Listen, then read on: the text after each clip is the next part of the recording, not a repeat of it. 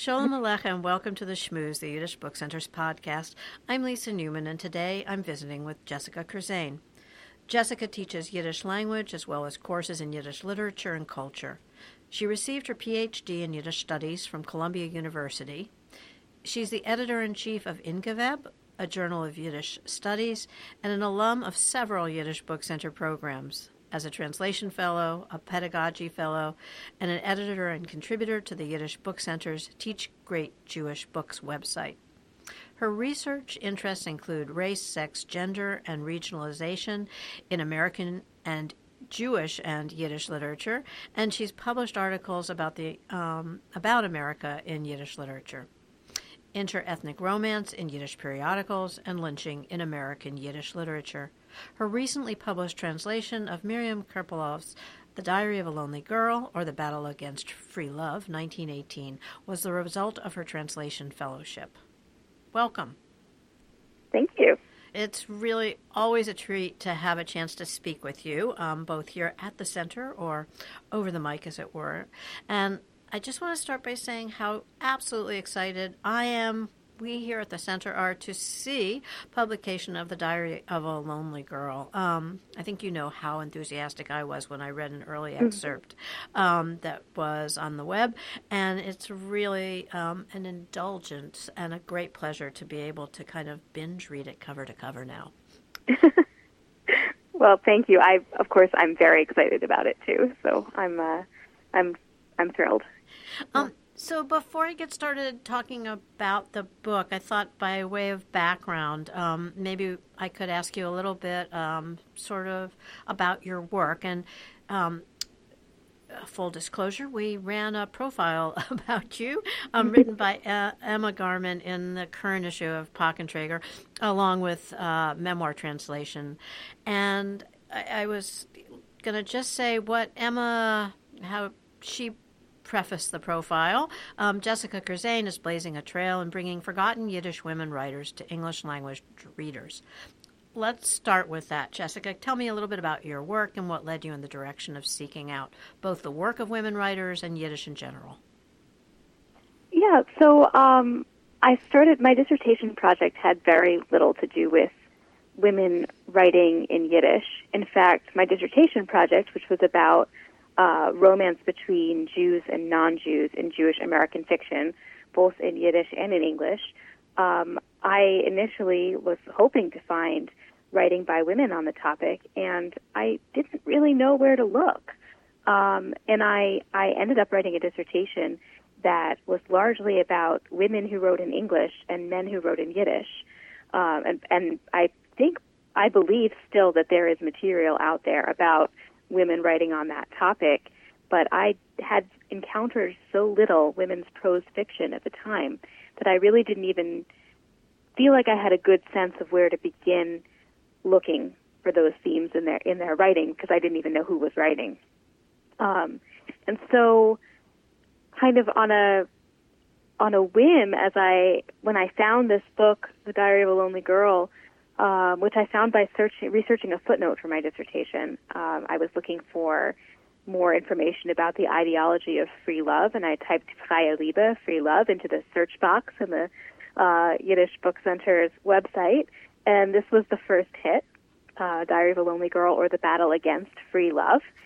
I started reading it, and I had no idea that women were writing this kind of thing. I had never read a novel by a woman in Yiddish before. I had, to be honest, had barely read very many short stories by women in Yiddish before. I had read poetry, but there's, not that much of it had been translated, and even in the Yiddish literature, not that much writing by women was really sort of represented in the criticism, in the kind of writing about writing that I was finding. And so it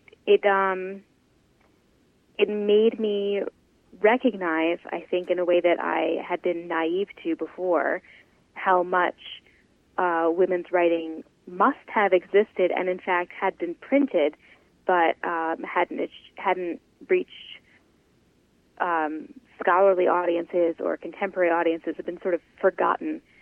And so that started motivating me not only to translate this very funny book that I enjoyed reading in Yiddish, but also to start looking for other similar voices that I found moving and interesting and that represented women's lives in a way that I hadn't really seen in Yiddish literature previously.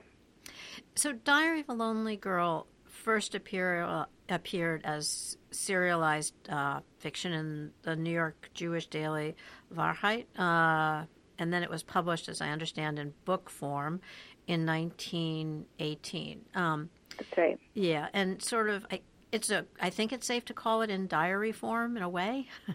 Yeah. It tells the story of a woman navigating the social and sexual pressures, as we say, of radical immigrant youth culture. Curious to know what your hunch is, if you have one, both about the audience of readers and how it was received, because, well, we'll get to this later, just in terms of how much it feels like it could be a voice in the 21st century as it is having been written in the early 20th century. Yeah. Well, it's hard to know in precise numbers about audiences and readers and reader reactions, because a lot of that, of course, doesn't have a paper trail.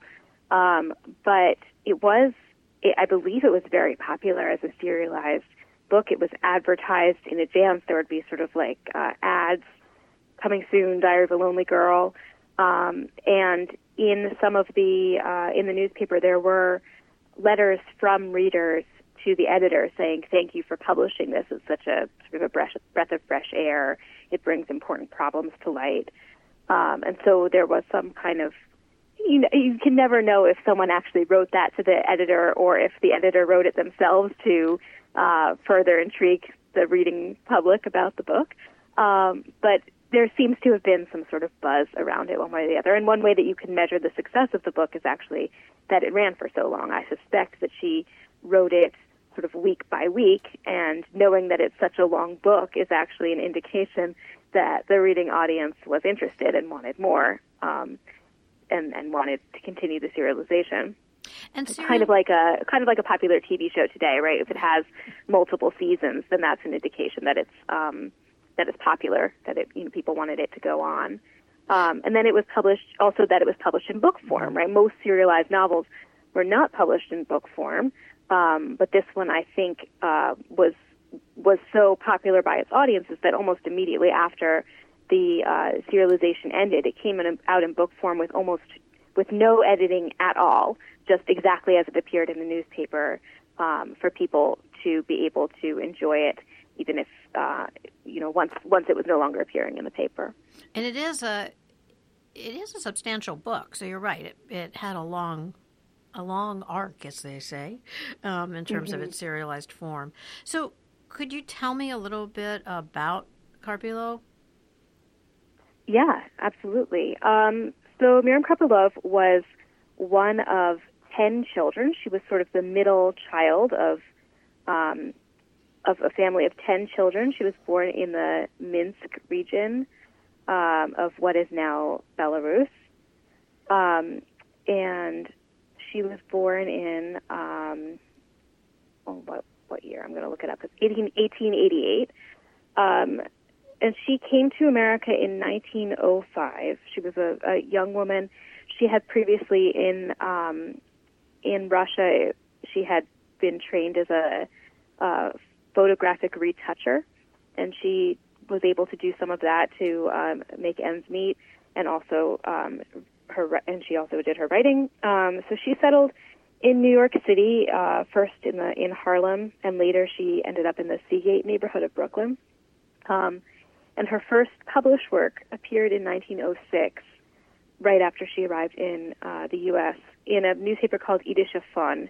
She was 18 years old, and she continued her publishing career until the mid-1940s.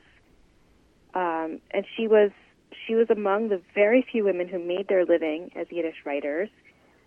She wrote hundreds of short stories and journalistic reportage and plays and novels. And she served as a staff writer for the Forward in the 1930s.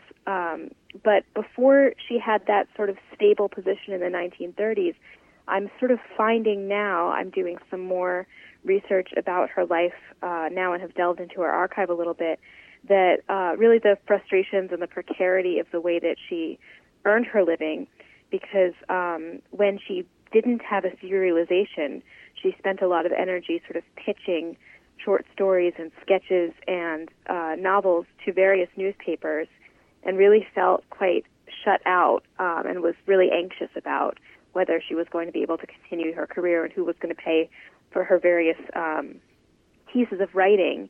And there seemed to have been sort of fits and starts, moments like The Diary of a Lonely Girl, which was a moment of enormous success for her, and also times when she didn't have the stability of a regular income, when she didn't have a novel going. So she was in some ways enormously successful. She was able to make her living as a writer. She was a very well-known writer. She had friends among the writerly world. She kept up a correspondence. She was this very independent woman. She wasn't married. She didn't have children, and was able to support herself through her writing. And in some ways, her story also sort of exemplifies how hard it was to be a woman in the world of Yiddish letters. Do you think there is any of her in this book? I think she wrote herself over and over again. I don't know that she had the specific encounters, although maybe she did. But I suspect there are sort of moments in her letters to her brother. She was very close to her brother Jacob, who she called Nuck, who lived in Bridgeport, Connecticut, and she actually, at the end of her life, she lived with him. And they kept up a correspondence their whole lives. She wrote to him and she wrote to his wife, Rebecca. And in the correspondence, a number of times she'll mention sort of that she was carrying on a love affair. And I think, I suspect that this was part of the world that she was in, and probably part of the pressures and frustrations that she herself faced. Yeah. So I was immediately drawn in by the opening paragraph, and I felt as though it could have been written yesterday. I also, if I may, read Josh Lambert, who, full disclosure, is our academic director at the Yiddish Book Center, a literary critic himself and a writer. I just loved his blurb. Who knew that a century before Lena Dunham's Girls, a Yiddish writer named Miriam Karpilove was already telling the world in mordant, sometimes hilarious prose what it was like to be a young Jewish woman in New York City. And I think this is very true. And the opening paragraph, she writes, A, who is, A refers to one of the gentlemen in her life. We only know him by a first letter. A came to my home yesterday. As he held me in his arms, I felt small and lonesome. He didn't come to bring me happiness. He only came to take some of it from me. No, that's not quite right. He calculated carefully how much love he should give so that he wouldn't owe me anything. I can imagine reading this text as a text from a friend in a way. And I think readers are surprised that women in the early 20th century were writing such strong, and I think safe to say very kind of revealing work. I think of Luma Lempel, Celia Dropkin. I'm curious to hear your thoughts on this, and also in terms of teaching. How do you see this helping us to understand, where life was for women in 1918 and where it is today? Mm-hmm. Well, in some ways, it's funny that you say it's like texting, because when I would translate a real zinger, the first thing I would do would be to text it to my friends. For me, it's very bound up in that. I do think she would have been very good at Twitter. But, yeah, so in some ways it feels extremely contemporary, and we have an impression, I think, because so many people associate Yiddish with their grandparents, it's hard to remember that young people wrote in Yiddish, and that even our grandparents or our great-grandparents or even our great-great-grandparents used to be young people. It seems like an obvious thing to say, but on an emotional level, it's actually a hard one to recognize. And so I think there's a way in which this comes as a surprise, even though perhaps it shouldn't. And also even, we have certain stereotypes and expectations about what people did in the Yiddish language and what the Yiddish language has the capacity for, but all of those things are in some ways sort of on the surface level obviously false. Yiddish is a language that is capable of all kinds of human expression, including human expression about sex and desire and longing. And so I think this brings that to light. One thing that's kind of interesting about this book in the classroom is that it does feel so contemporary, and I think also my translation in some ways makes it that way, because I found her very funny and I found her very easy to express in my own language, and perhaps I was able to sort of create a translation that didn't feel stilted, that didn't feel like it was coming from, or I was trying anyway, to create a translation that didn't feel translated, that you didn't feel like you were reading through a foreign language, but felt like that it was written by an English speaker. And so maybe that helps to kind of bring it into this feeling of being contemporary.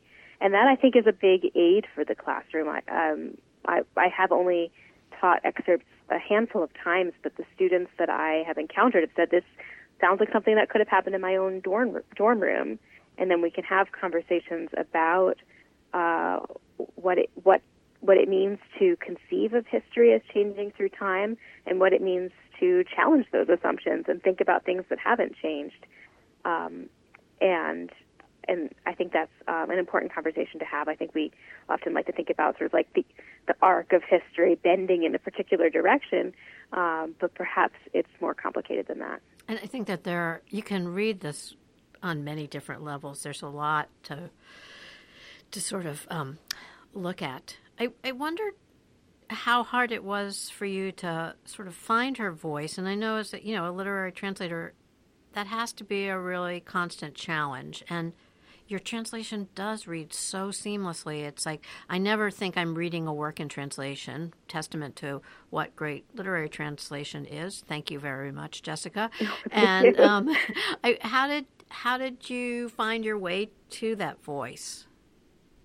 In some ways, it was surprisingly easy for me, because I think, I hope that this is true, but I think she and I have very similar senses of humor, so that I was reading her work and I would laugh and I would feel like she had told me a joke and I was going to tell it right back to her, and we were in the sort of a conversation. I've described my relationship with her as a kind of friendship, and in some ways it felt very natural and easy to write in her voice, in my voice.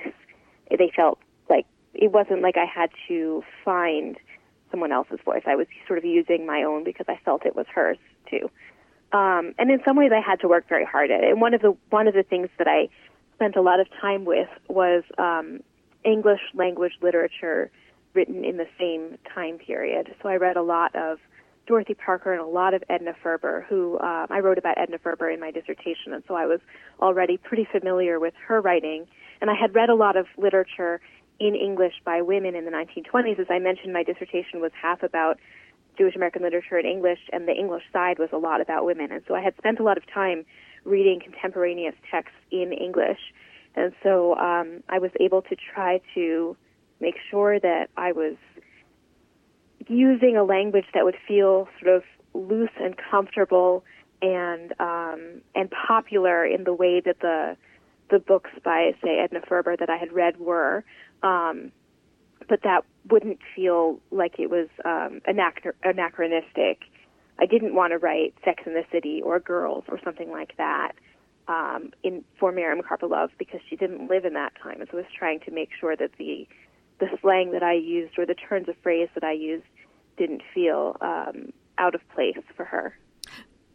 Then I want to make sure I apologize in terms of reading. No, I think, again, I didn't want somebody the takeaway from that to be that, yes, it was written as if it was in the current vernacular and all. It's so fascinating that we think, oh my gosh, Girls is so revolutionary. But hello, in 1918, women were writing, in this way. So, yeah. And one of the things that's sort of surprising about the diary is that in some ways it's very shocking, right? There are all these moments where you feel like it's a near rape situation that she emerges out of. and there's a lot of, it feels scandalous, it feels tense, and even just the way that she expresses herself about sexual desire is really frank and open. And in some ways, I think it feels sort of conservative or buttoned up for our time, because there is actually no nudity in the book. There is actually no sex in the book. And so in that way, it feels very different from, say, Sex and the City or Girls, because it pushes the envelope, but where the envelope is was perhaps different for her audience than for today's audiences. And I think it's also a testament to the writer. It relies on suggestion, not on solation, in a way. You can imagine all that she's suggesting, but she's controlling that voice in an interesting way. And no spoiler alert on this one, but I just have to say, the agitator, there's so much to unpack in that. I know. Well, that was such a find. I found that after I had already translated the whole book, and then I stumbled upon this short story, which I think was the seed for the whole book. And it's the entire book, but in a very compact scene. It's the perfect, it's really fun. It's the perfect coda to the book too, and also I could imagine as a book group, or you could spend a lot of time not only with a book, but using that as sort of that punctuation. So what's next? Right now, I am trying to research more about her life. So I've been to her archive. She has an archive at Evo. She also has an archive in Stamford, Connecticut that I haven't been to yet, but hope to go. And trying to learn more about who she was and how she thought about her writing, and how I have this feeling that she felt that she was very important as a writer. She, in her archive, has a handwritten list of every story that she ever published with the year and the newspaper. So it's very easy to find her writing, actually. And yet she, I think, knew that already she was becoming sort of a has-been in her own lifetime. She sort of stopped writing in the mid-40s, and she passed away about a decade later. And I think she saw that her legacy was sort of fading away, and I felt that she was hoping that someone would find her again, and here I am. So I'm trying to bring her story and her biography back to life. I'm hoping I'll turn that into at least an article.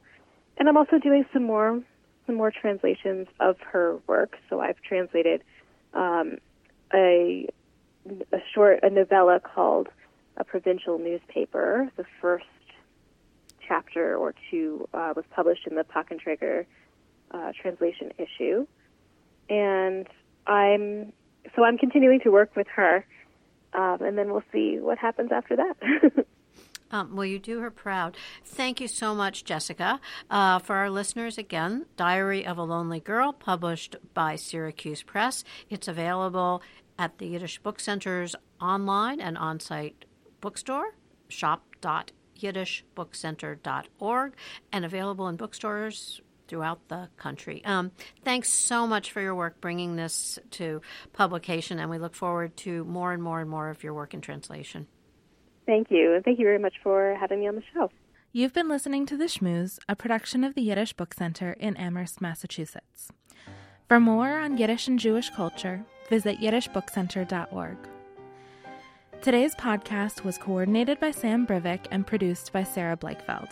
Be well, be healthy, and tune in again soon.